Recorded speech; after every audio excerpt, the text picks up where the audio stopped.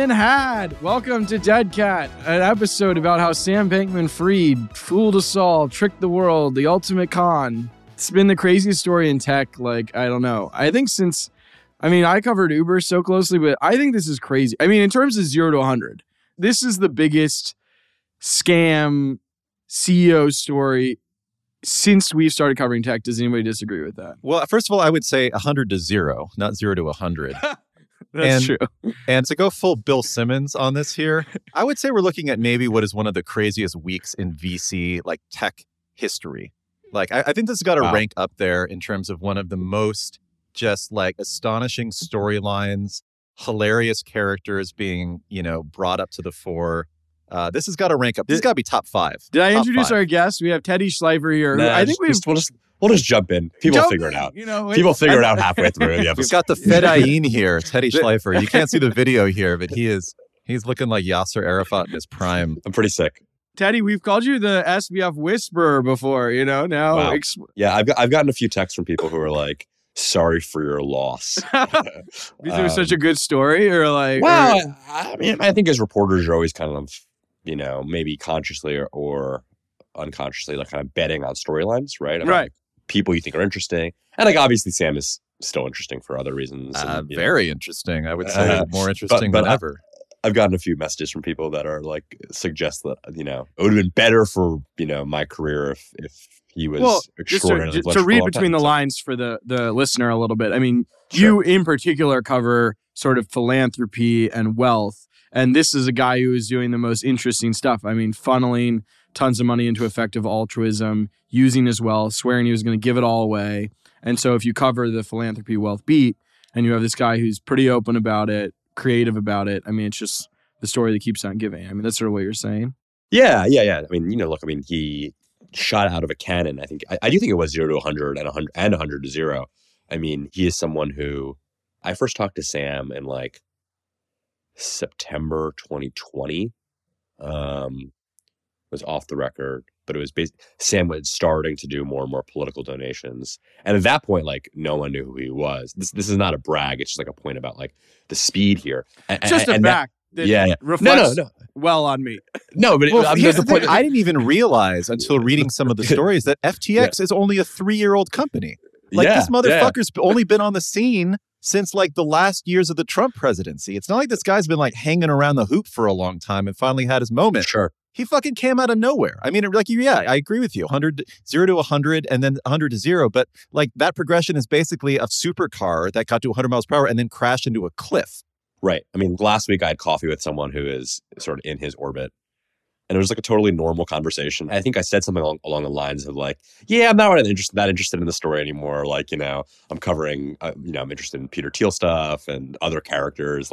Didn't you guys stop reading the Sam Bankman-Fried profiles? Oh my God. 6 months ago? I am somewhat happy that I never wrote one, Yeah. Well, the guy was also how long those were going on. He was flooding the zone for a while, right? He would appear at everything. Hilariously enough, he was just at the Wall Street Journal's tech conference. He was being interviewed by an editor over there, but that guy would not turn down a lot of interview requests. And so he was playing this perfect game with the media, which was, appearing as this very accessible, understandable, familiar, eventually figure within a community that is often the opposite of that.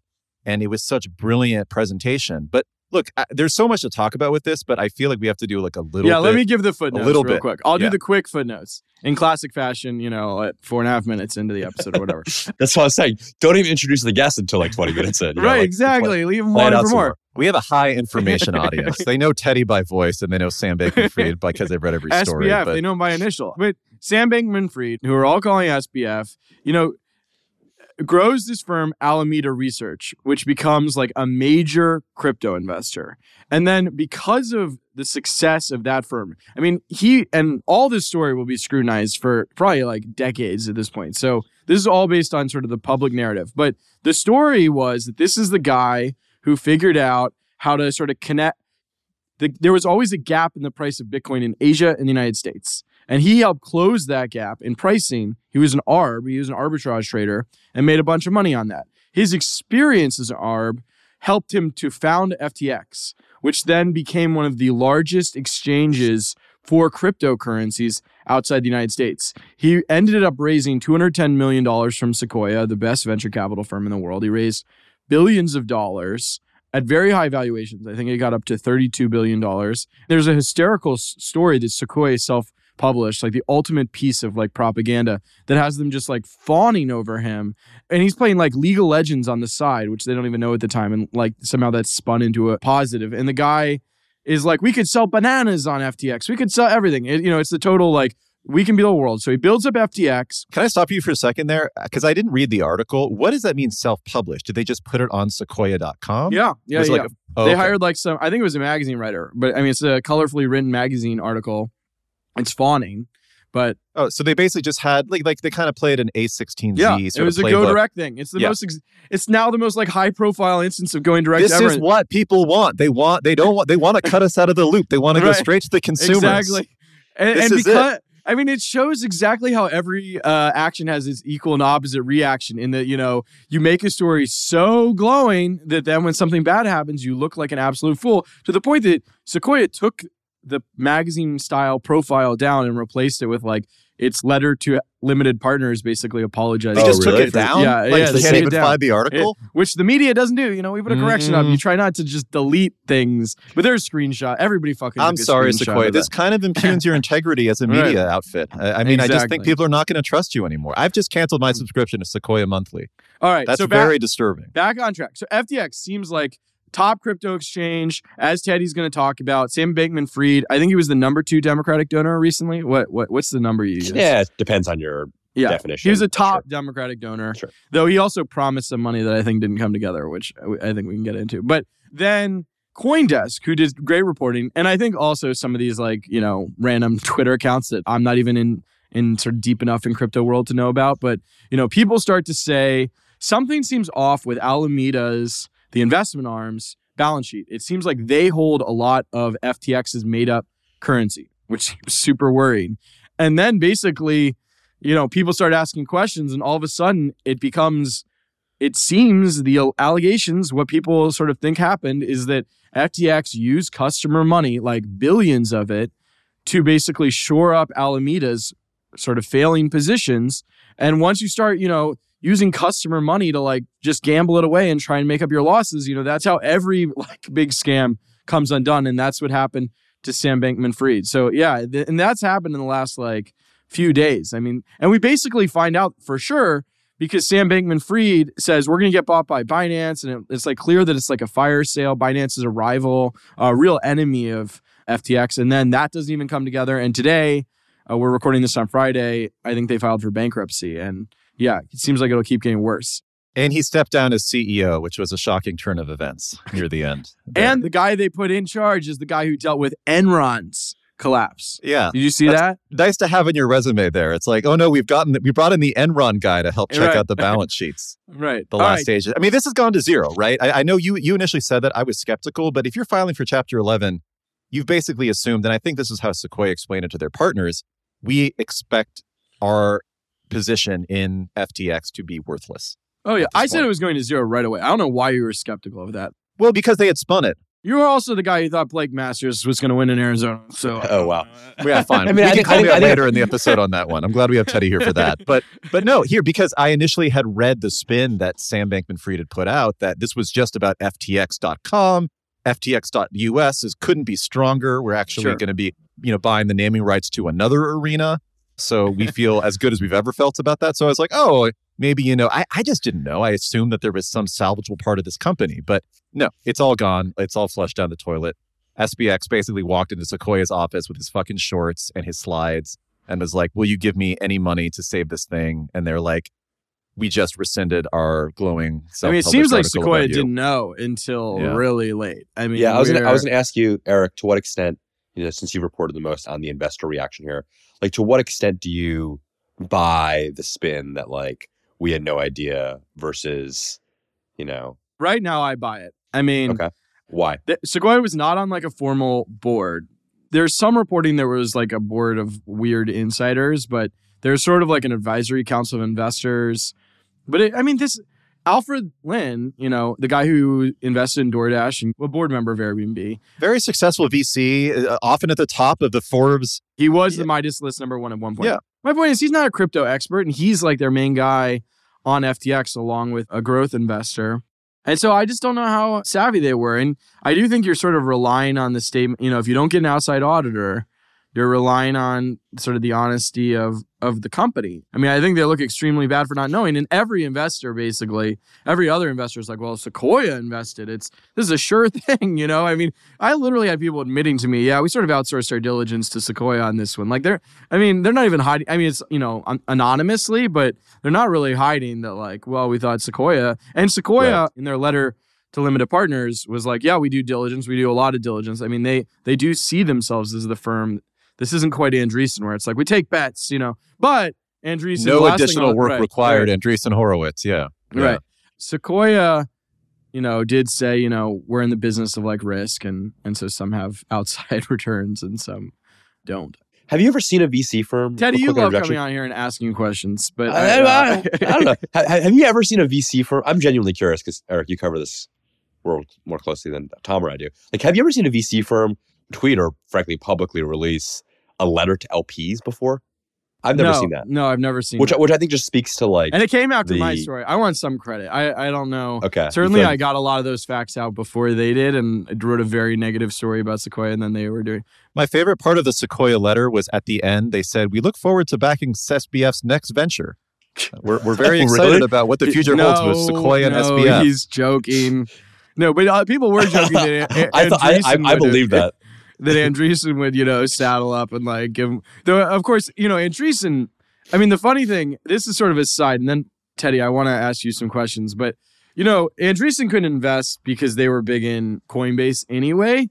But this is extremely validating to like Mark Andreessen's worldview, right? Like SBF is like the perfect Democrat. All the media loves him because he like shits on crypto. He's not really a true believer. He's like a money guy. He's deep in democratic politics. He has like this great philosophy of effective altruism.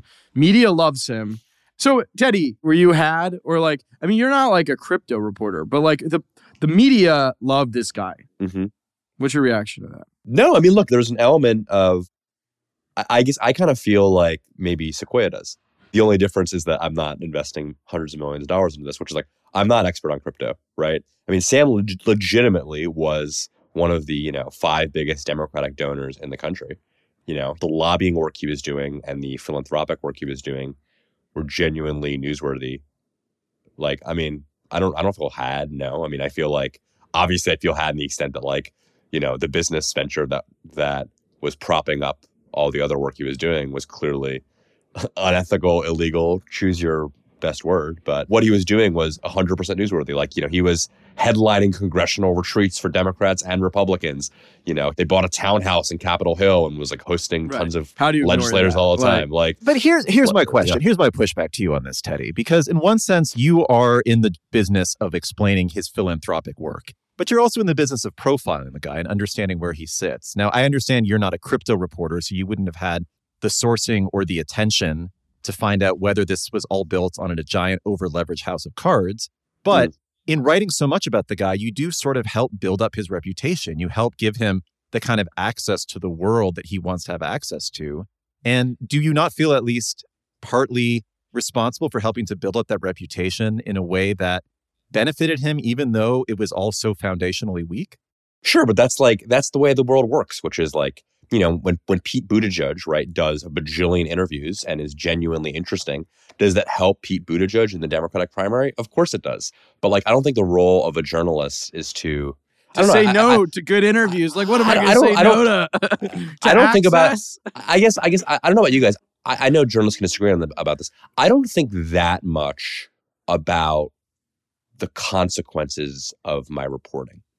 And I say that not to be callous, but I like sometimes, do you guys ever encounter this with a source or with a story where a company is like, oh, but if you write about our fundraise, it's going to imperil my fundraise. Oh yeah, I don't give a shit. It's no, of course not. No, especially with fundraise. So, or whatever. But this is like a more generalized point that like, I feel like if Sam Bankman-Fried is a interesting, juicy story, then like, that's kind of where my Right. like field of vision kind of lies. Well, but and like, okay. and does that like I mean, and legitimize him?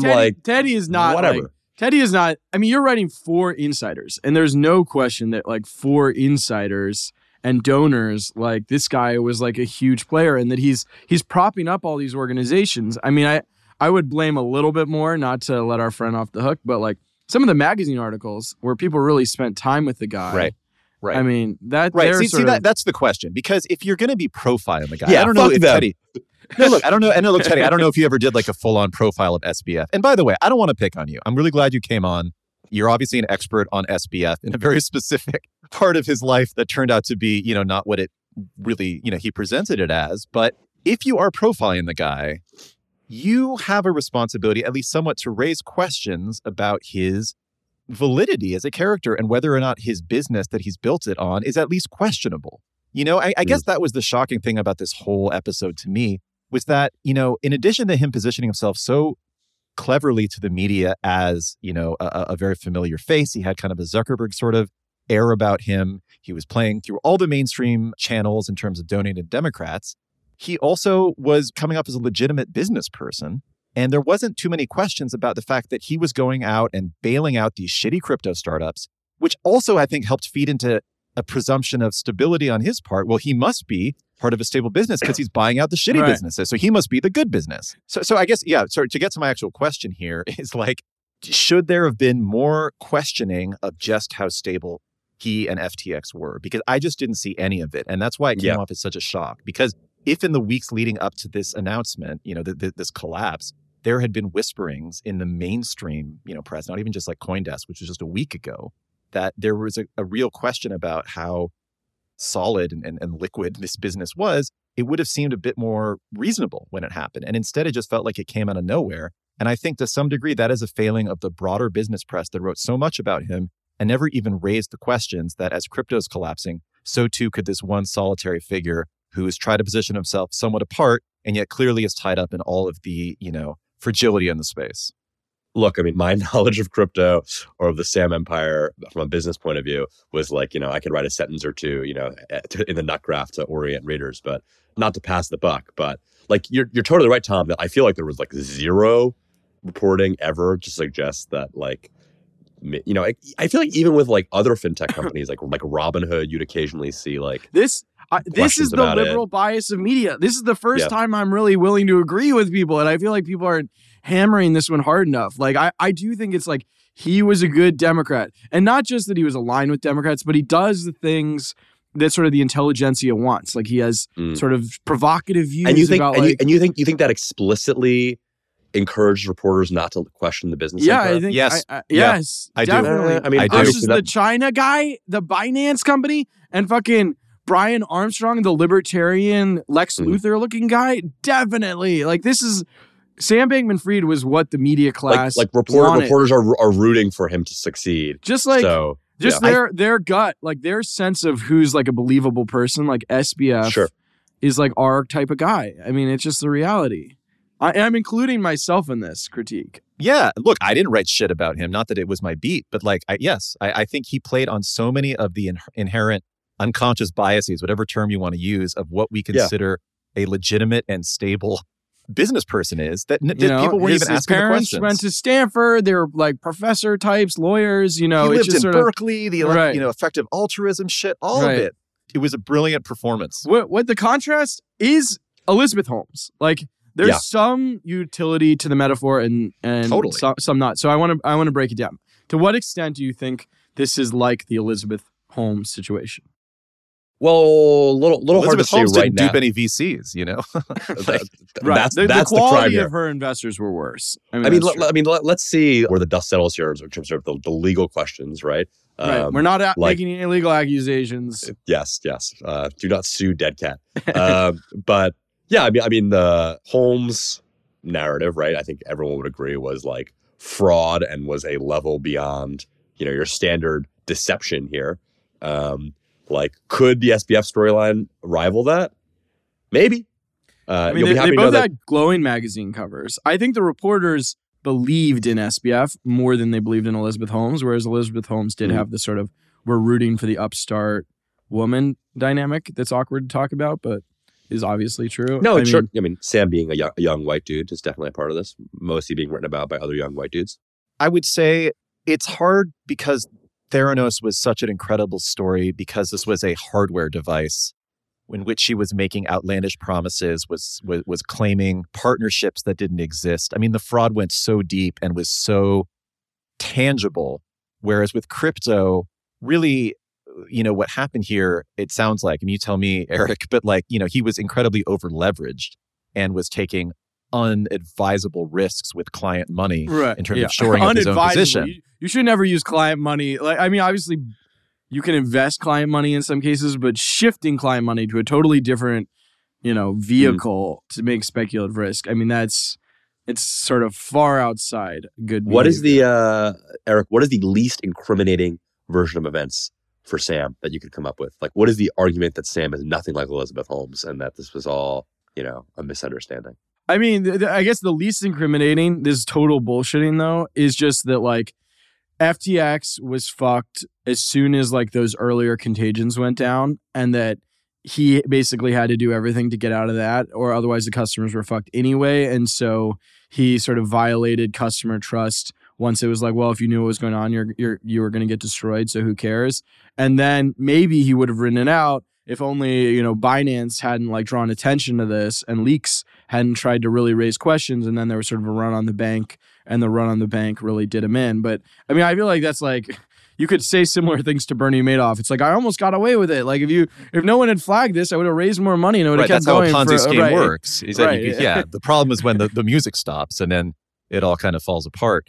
I mean, again, I think because crypto is still such an unstable space, and the air went out of that balloon with such rapidity, it's just hard to compare it to the organized and step-by-step deception that Elizabeth Holmes had, which, there was no there with. Well, I mean, there's that famous to the tech reporter said and super insiders, but interview where Matt Levine of Bloomberg is talking to Sam Bankman-Fried, and basically Sam admits that maybe a lot of these made up currencies should be worth nothing, and they're sort of playing games. He almost admits that the whole thing is a farce, and it's just Matt Levine is you sort of admitted that this is fake, right? Well, why also did reporters not ask questions about FTX in the wake of all the collapses of the crypto companies? And as he was buying up all of these shitty startups, bailing them out or whatever, doing it as this mitzvah. His FTX was an exchange. I think that's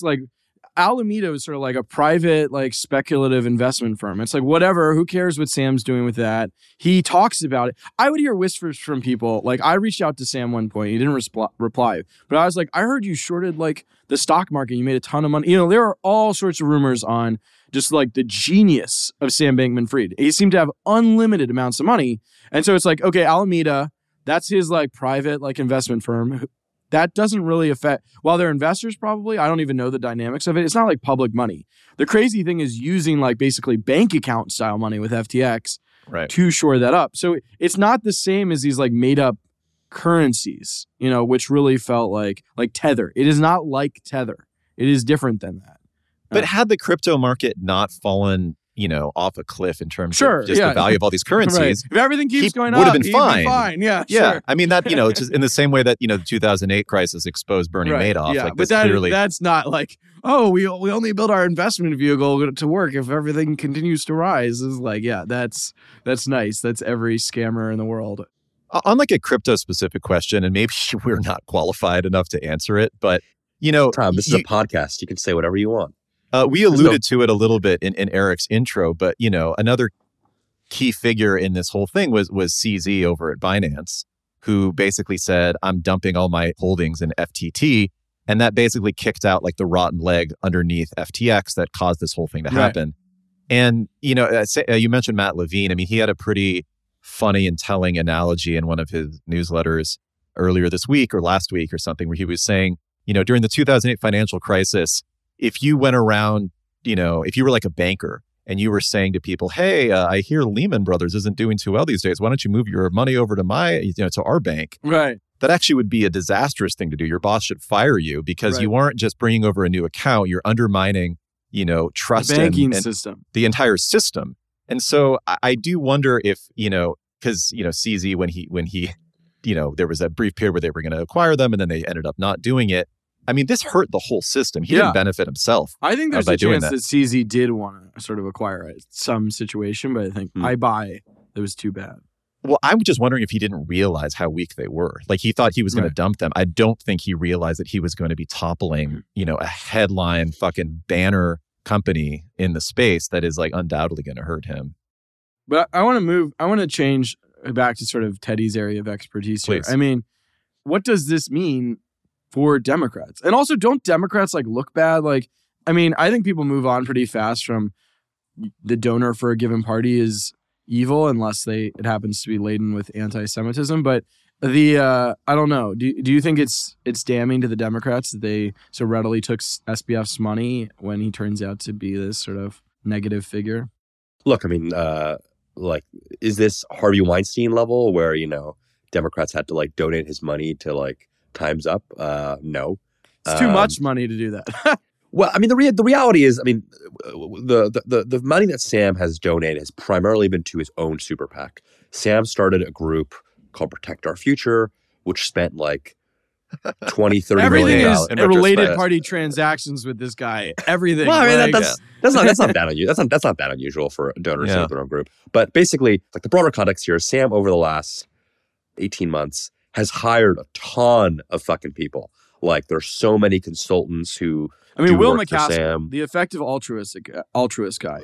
That guy looks terrible. I mean, he has been out.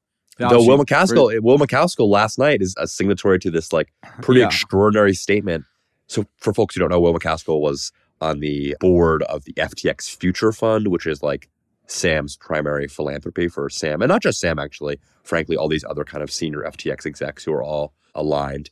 And they put out this statement last night that said, like, we are shocked and appalled, effectively, alleging possible deception by FTX leadership. And it was, interesting because Will McCaskill is like Sam Bankman-Fried's mentor. Will McCaskill is literally the guy in Elon's messages trying to pitch like Elon to take SBF's Sam's money meeting. as part of the. He could give you at least $5 billion, as much as $8 billion, Elon. The money's good here. Can you guys imagine if that happened? I know we're going to talk about Twitter later, but that would have been a fun crossover episode. So Sam hired all these people, and like I talk with a lot of these people, and like I've been talking with them over the last 48 hours, and like everyone is in a state of trepidation and shock, and to the point you're making about should Democrats return the money, like there's a feeling of almost complicity here. Did they legitimize this person in some untoward way? Now, what I'm about to say is not a reference to Will, because I don't know all these individual actors, but Sam was basically in like a cuddle puddle with some of these people, right? Or like CoinDesk just had a story that he was like on and off dating the CEO of Alameda Research. Somebody used a word, which is a very San Francisco term, polycool. Like, just like the idea that they were all just dating each other, and that was sort of a complicating factor in this. They were all living in a loft in the Bahamas. Right. And just they do all live. I have no independent reporting on the romantic relationships here, but it is true they did all live together. We're talking about sex, not romance. No. There was no emotion here. This is purely transactional. They were all sucking and fucking in the Bahamas while they were protecting their futures. Sure. I mean, the red flags, just to quickly, we've covered a lot of them.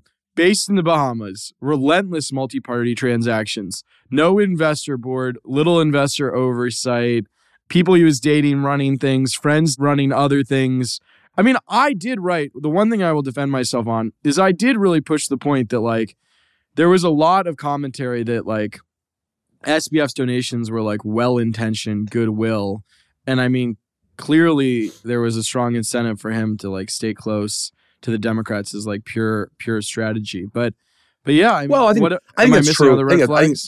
I think that's true. Sorry, just to complicate that a little bit. I mean, I think you can like SBF's people always got pissed at the idea that what they were doing on pandemics and in democratic politics was like shoehorned into a narrative about crypto, right? So they were always, like this was a huge deal. And I don't know if you guys followed like the congressional race in Oregon in the spring, where Sam spent like $15 million and basically helped prep up this kind of like, random candidate. And like everyone in Oregon was, positioning this as, why is this, Bahamas living, tax avoiding crypto billionaire pushing his crypto agenda?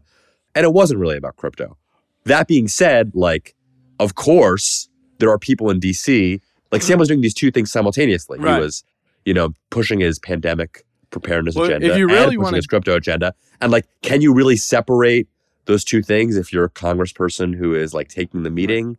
If on you really crypto, want to like, double down on the effective altruism, true believer thing, I've heard people joking, and this seems like very implausible, but that like, Sam basically absconded with all this money. It's like, oh, I probably wasn't going to make any more. I can donate this better than I could do anything with it. Just like run away with like billions to go like donate to, that would be the ultimate effective altruism cause. Somebody literally tweeted like, if anybody has the most high torque sort of moral intuitions around utilitarianism, like would you push like 99 people in front of a train to save 100?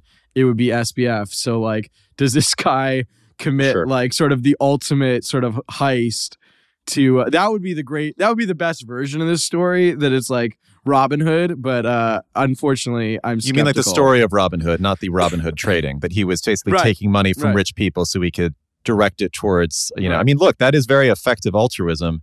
The problem is that he brought down the entire movement through his Yeah. collapse. So Kenny, that's not what's the that's not percentage great. chance on this theory?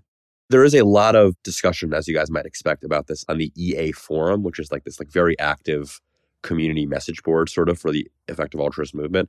And there is like a almost defensive posture about the question of fraud right now. Like, is fraud okay? Like, is being debated like vigorously. Like, Right. not really. That's I mean, no one is defending fraud, but like Sure. people are voluntarily making clear that they're anti-fraud on I sort of EA grounds. Like, because I think there is a theoretical argument you can make that like Definitely. hey, isn't it like because utilitarianism and EA takes this to the extreme anyway. So I mean, some of the, a sort of more conservative type principles person would be very just sort of like, what are the hard rules? And otherwise, like, I'm free to do what I want. Whereas, like, very much utilitarianism is all about, like, let's run the calculus. Murder could be okay if, like, you're saving 10,000 people in the future or whatever. This is all the sort of weird games they play. And so it's funny that they don't want to defend fraud right now, but it seems inherent to the worldview that you could get Right. How there. committed are you to your beliefs here? Like, here's the ultimate test. We have, positioned to you that your great benefactor was in fact allegedly engaging in deception and fraud. And yet he was doing the most amount of good with that fraud as possible. So do you defend this, effective altruism or not? Are you a believer in it or not? I mean, I think they should one by one have to answer for that, because if not, then they just were never true believers in the cause. I mean, who of the great, recipients of his donations is suffering the most right now? Biden had a pretty good midterm, so maybe he's doing okay for the time being. But I mean, a lot of this was, like I've talked with some people who have gotten money from Sam over the last couple of years. Basically there's the main group is called Guarding Against Pandemics, which is sort of Sam's lobbying operation in DC.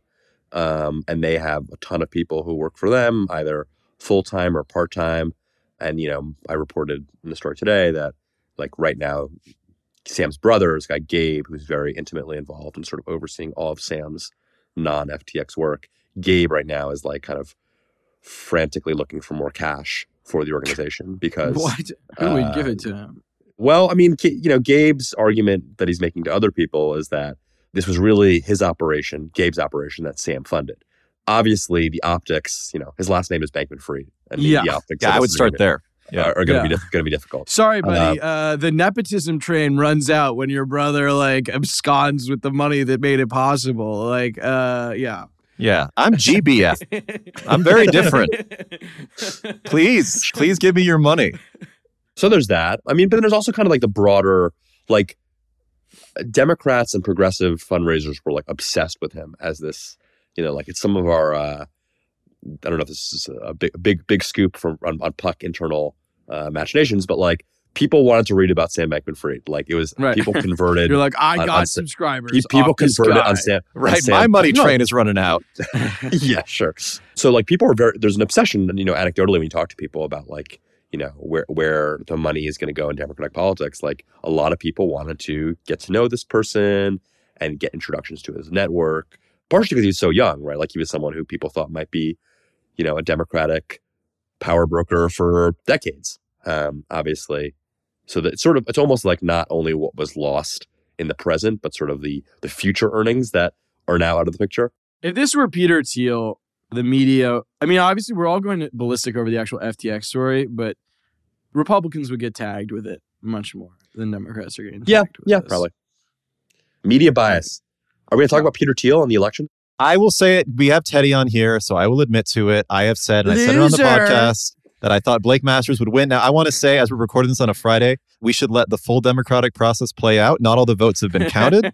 I want to make sure that everyone who voted in Arizona has a chance to have their vote counted. But it doesn't look good for Blake Masters. He ate shit on election night. Can I also just say on air related to bets, I had a bachelor party. I was pretty drunk, but I thought I had 5-1 odds on Fetterman. That if Fetterman won, I get $100, and if he lost, I had to pay $20. I was like, that's an insane deal. I'll definitely take it. And that friend, I texted him, Fetterman won, and he hasn't paid me. And I think he listens to this podcast. So you know who you are. I thought that was a real bet. I don't know that we shook our hands, though. So that friend, Sam Bankman-Fried. You're not seeing that money, Eric. That money's all gone. Your money's not here. Your money's not here. It's over there. But okay, so Peter Thiel. I mean, what? Let's take stock a little bit of his kind of role in the future of Republican politics, because J.D. Vance did win, although not maybe as impressively as people would have thought. But Ohio is basically just a straight up Republican state now, and so that really it was all it took to carry J.D. Vance across the line. Blake Masters lost. I think you'll probably hear an argument from people that had there been a better candidate, maybe a candidate who had a job prior to running for office, or wasn't not a little book factotum guy. Yeah, wasn't terrifying people with his kind of blank stares and generally creepy demeanor. That probably CrossFit poster. Yeah. I do love the clip of Mark Kelly being like, "You want like this guy, the kind of guy who just like tells you he knows better than you, like sort of debate school kid. You want this guy, I did love just like, look at him, look at this guy." Right. Like, my closing argument is like, look at this fucking guy. Anyway, yeah. So there's, a solid argument you're hearing made, among Republicans that there were just really bad candidates here, and he was pushed across the line almost entirely by Peter Thiel. So what to make of his role in the future? Okay, go. Tell me. I mean, I think the Peter Thiel narrative has been overstated, I think, in lots of ways. Peter spent $2.5 million to boost Blake Masters in the general election. That is sure, but in the Blake Masters would not even be on the political map if not for who Peter is this Thiel's guy? He's nobody. Tom was saying that he's pushed over the line by Peter Thiel. I meant over the line in terms of getting the nomination. He didn't even win. Sure. So the nomination in the primary. I would even put. I mean, this is debatable, but I would even argue that the Peter Thiel money for Blake Masters and for J.D. Vance was not determinative in those races. Both of those races had self-funders who ended up spending a lot of money. $15 million is a lot, but also not. If Blake Masters and J.D. Vance don't have Peter Thiel in their life, sure, they are fucking nobodies. I agree that they do not win the races without Peter Thiel, but okay, I don't know. Great, next. But seriously though, because I think there was so much written about, and the reason that I made the Blake Masters prediction was because I first of all believed the polls and vibes and shit like that, but also I just foresaw this future in which both those guys got elected, and we were going to be awash in all these stories of Peter Thiel is the financial and ideological force behind the modern Republican Party, and because things played out in kind of complicated and bad ways for those candidates.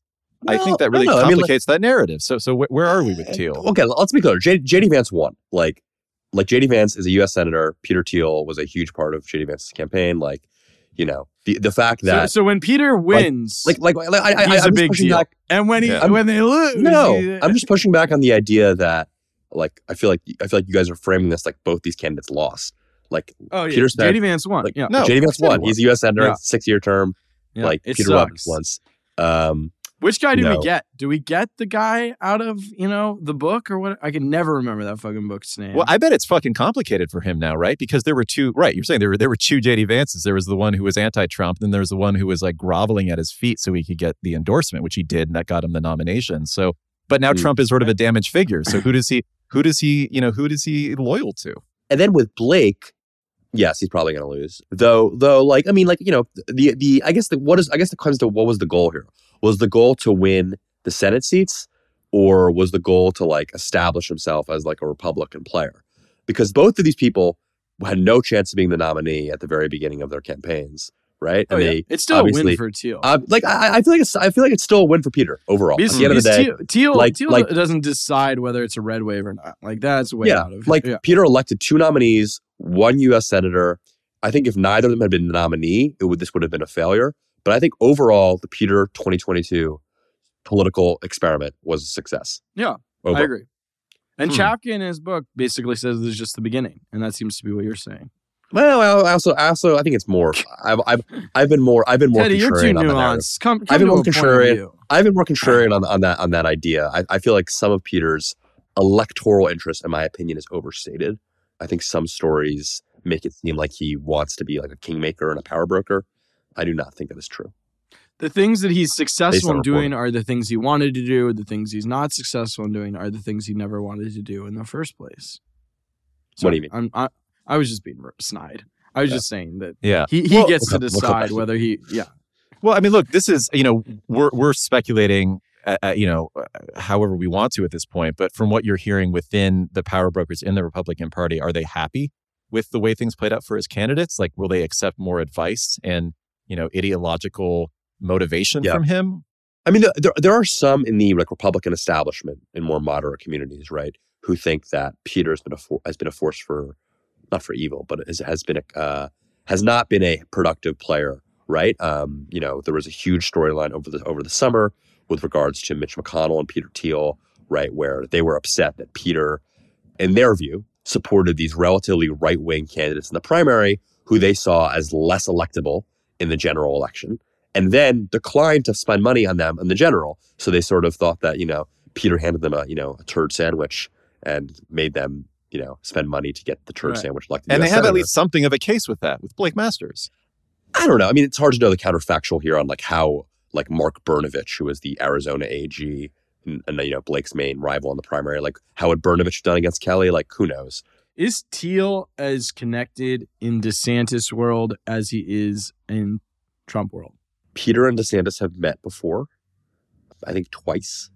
Peter's also, let's be clear, like not that connected in Trump world. Like I think us in Silicon Valley media make Peter out to be this like Trump whisperer. He's sort of in like the second orbit of like business leaders. He was close to Bannon, right? And then basically close to Bannon. Pushed it too hot. Sure. He like tried to get them to appoint all these crazy people, right? But like I would venture to, this is like informed speculation based on some reporting, Trump and Peter probably talk every couple months. It's not like you can see Trump in the Blake Masters clip. Like I don't know if it was that documentary. Yeah. Where Trump he's is like talking what is Peter about doing? Thiel, right? He talks about Peter. He talks about Peter in this way that he doesn't like. Is really Peter know giving you more money? Yeah, he should be giving you more money. That's good.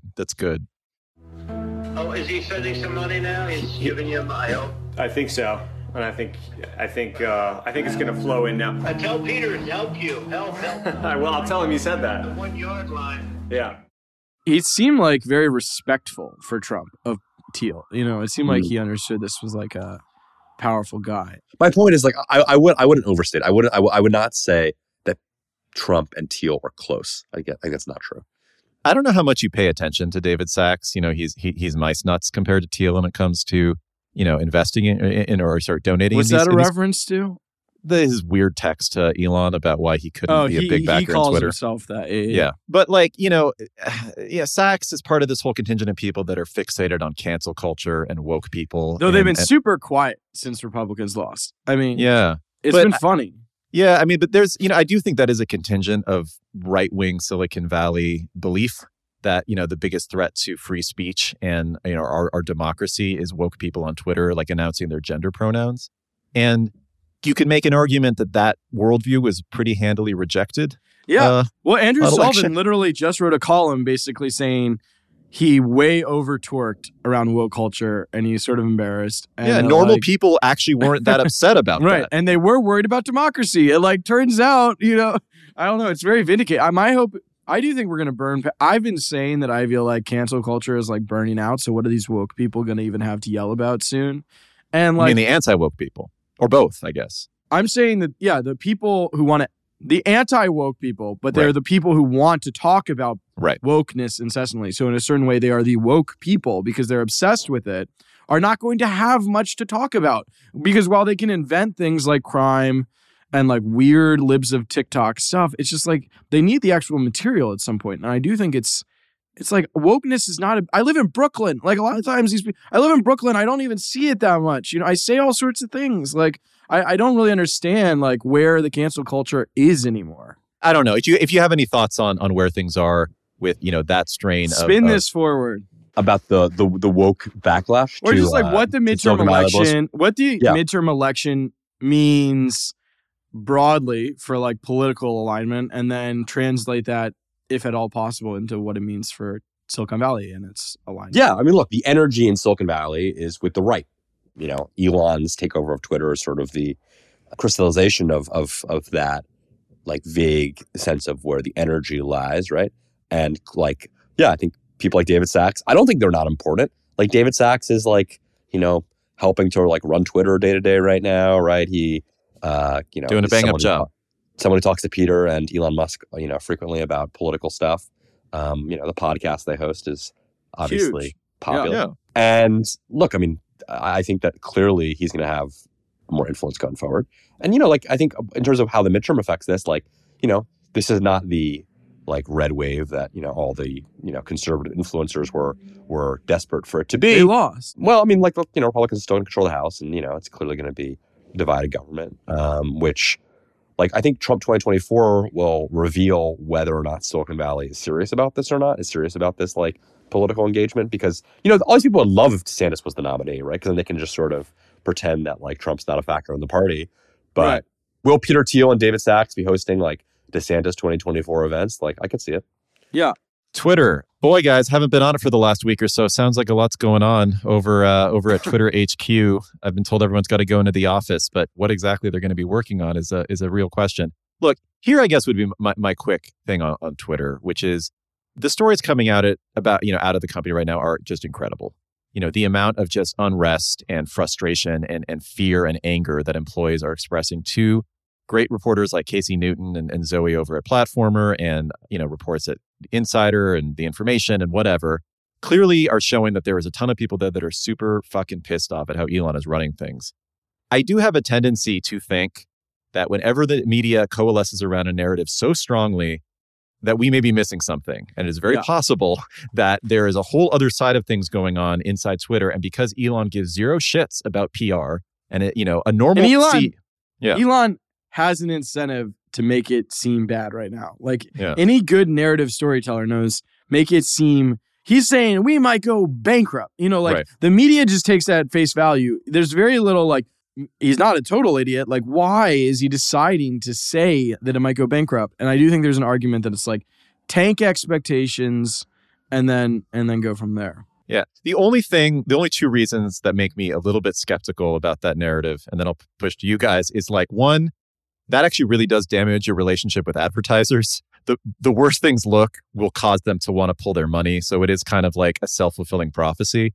And I mean, Elon may just not know that because he doesn't know shit about advertising. So that's, you know, he could end up, you know, in trying to create the sense of urgency, actually create real urgency.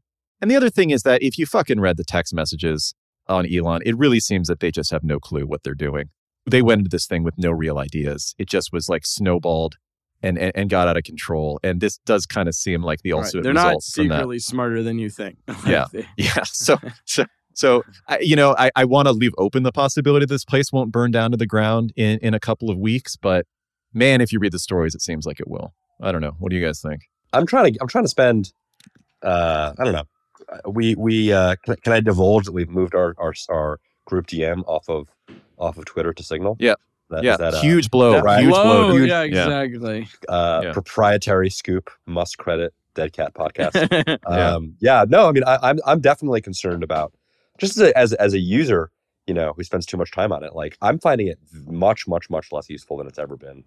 The problem I've is been tweeting every other second, so maybe that's why. I say as I'm literally on Twitter right now, writing a tweet right now. Why won't Eric and Tom let me off their show? Send Yeah, tweet. we got some news. Wait, We got wait. some news. Anyway, no, but like it's just not it's not useful anymore. But it's also so becomes so essential and wired in our brains. It's a huge part of my brain.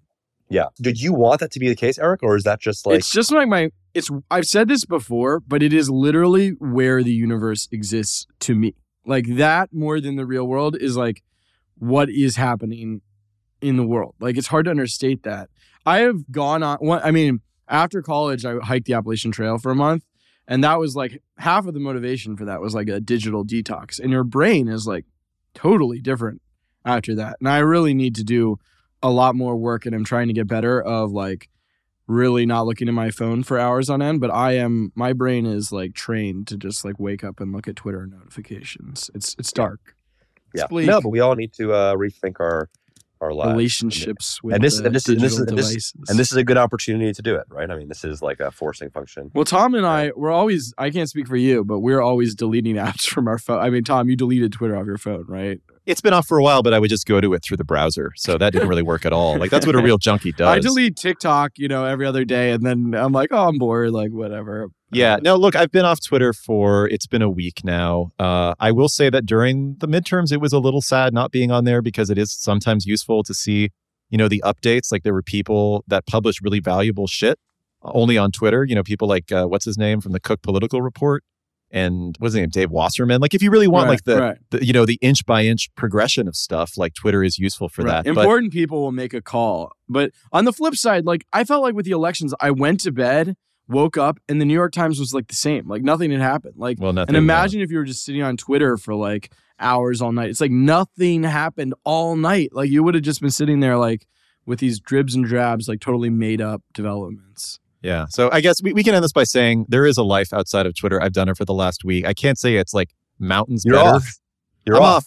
I'm off, basically. Wow. Yeah. Wow. Yeah. I'll probably be back in a month or so. I can't stay away that long. The problem, and I'll end with this. Like the problem is that it's like basically become my entire like news consumption like engine. Like I would venture to say that 90% of the news stories I read are things from Twitter. Like I never go to like NewYorkTimes.com. So I feel like if I got off Twitter tomorrow, I would miss things.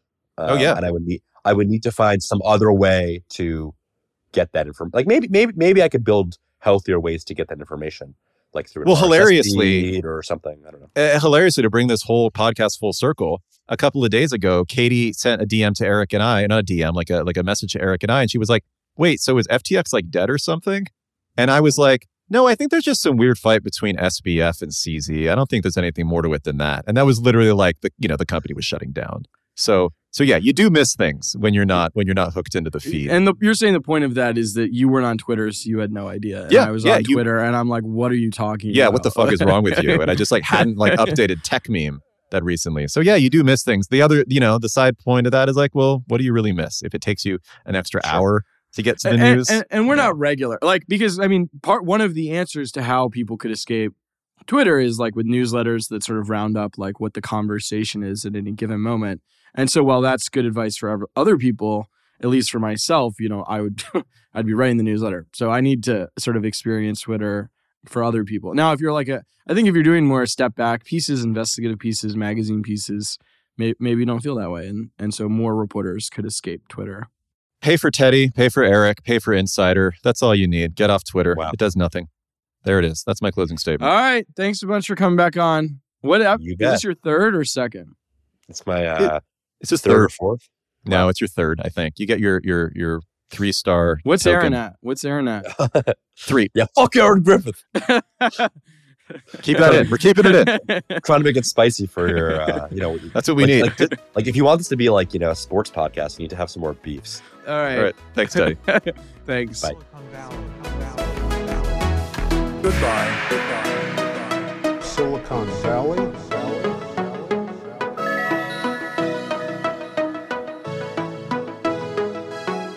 Goodbye. Goodbye. Goodbye. Goodbye. Goodbye. Goodbye. Goodbye.